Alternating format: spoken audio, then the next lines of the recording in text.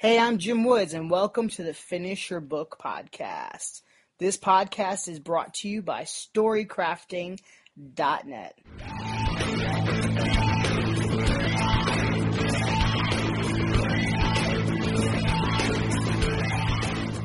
Hey there. It finally has warmed up where I live, and I was actually able to go outside a little bit and wear shorts and enjoy the weather and to not freeze and not to have to have a jacket or a coat or scarf or gloves. And it just got me thinking about how it's very much a seasonal thing with the weather as well as when you're writing a book.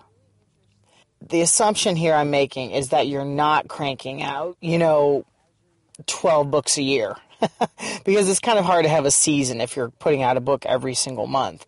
But if you're putting out books on a regular basis, whether it's once a year or twice a year or 3 times a year, whatever, the point is there's a seasonality to it. There's a rhythm to it. And if you haven't discovered your rhythm yet, as far as like how long it takes you to write a book, that's difficult. That is difficult because you're not sure about the rhythm of it. You're not sure how long will it take to edit that book and how long will it take. In all honesty, I can't really answer that just a blanket statement across the board. I can, talk to you and, kind of come up with the best estimate after you give me some information.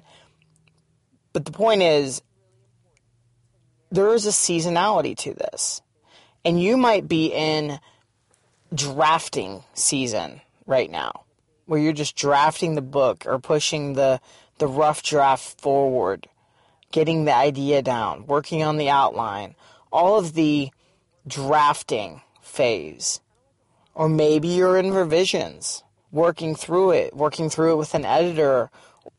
There are definitely seasonal parts of writing a book that we need to consider more. The rhythm of it. And again, if you haven't figured out your rhythm yet, that's okay. Just admit it. Be honest with yourself and just say, okay, I've got a book idea and I'm drafting and that's where I am. That's absolutely fine. I do think, though, that's where a coach, having someone in your corner, even another writer, an accountability partner, something like that can really propel you forward so you're not completely in, drafting mode forever or editing mode forever. I think that's the one thing I would recommend. You want to be able to have a line, where you can say, okay, this season is coming to a close and, it's getting warmer outside or colder outside or, the next phase is coming. And I think that's where it does help having some support and encouragement.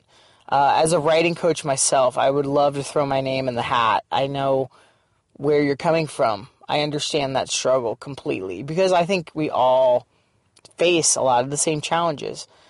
Feel free to shoot me an email, jimwoodswrites@gmail.com, and I will be glad to help you however I possibly can and to encourage you as well. Here's the thing. Seasons do eventually come to a close. That's how time moves on. And that's how it's going to work for you as you go forward and as you finish your book. So my question for you right now, today, what season are you really in? What season are you in? You need to know this, and you need to be able to answer it. That will give you some clarity that you need as you move forward and finish your book. Thanks so much for listening, and I will see you next time.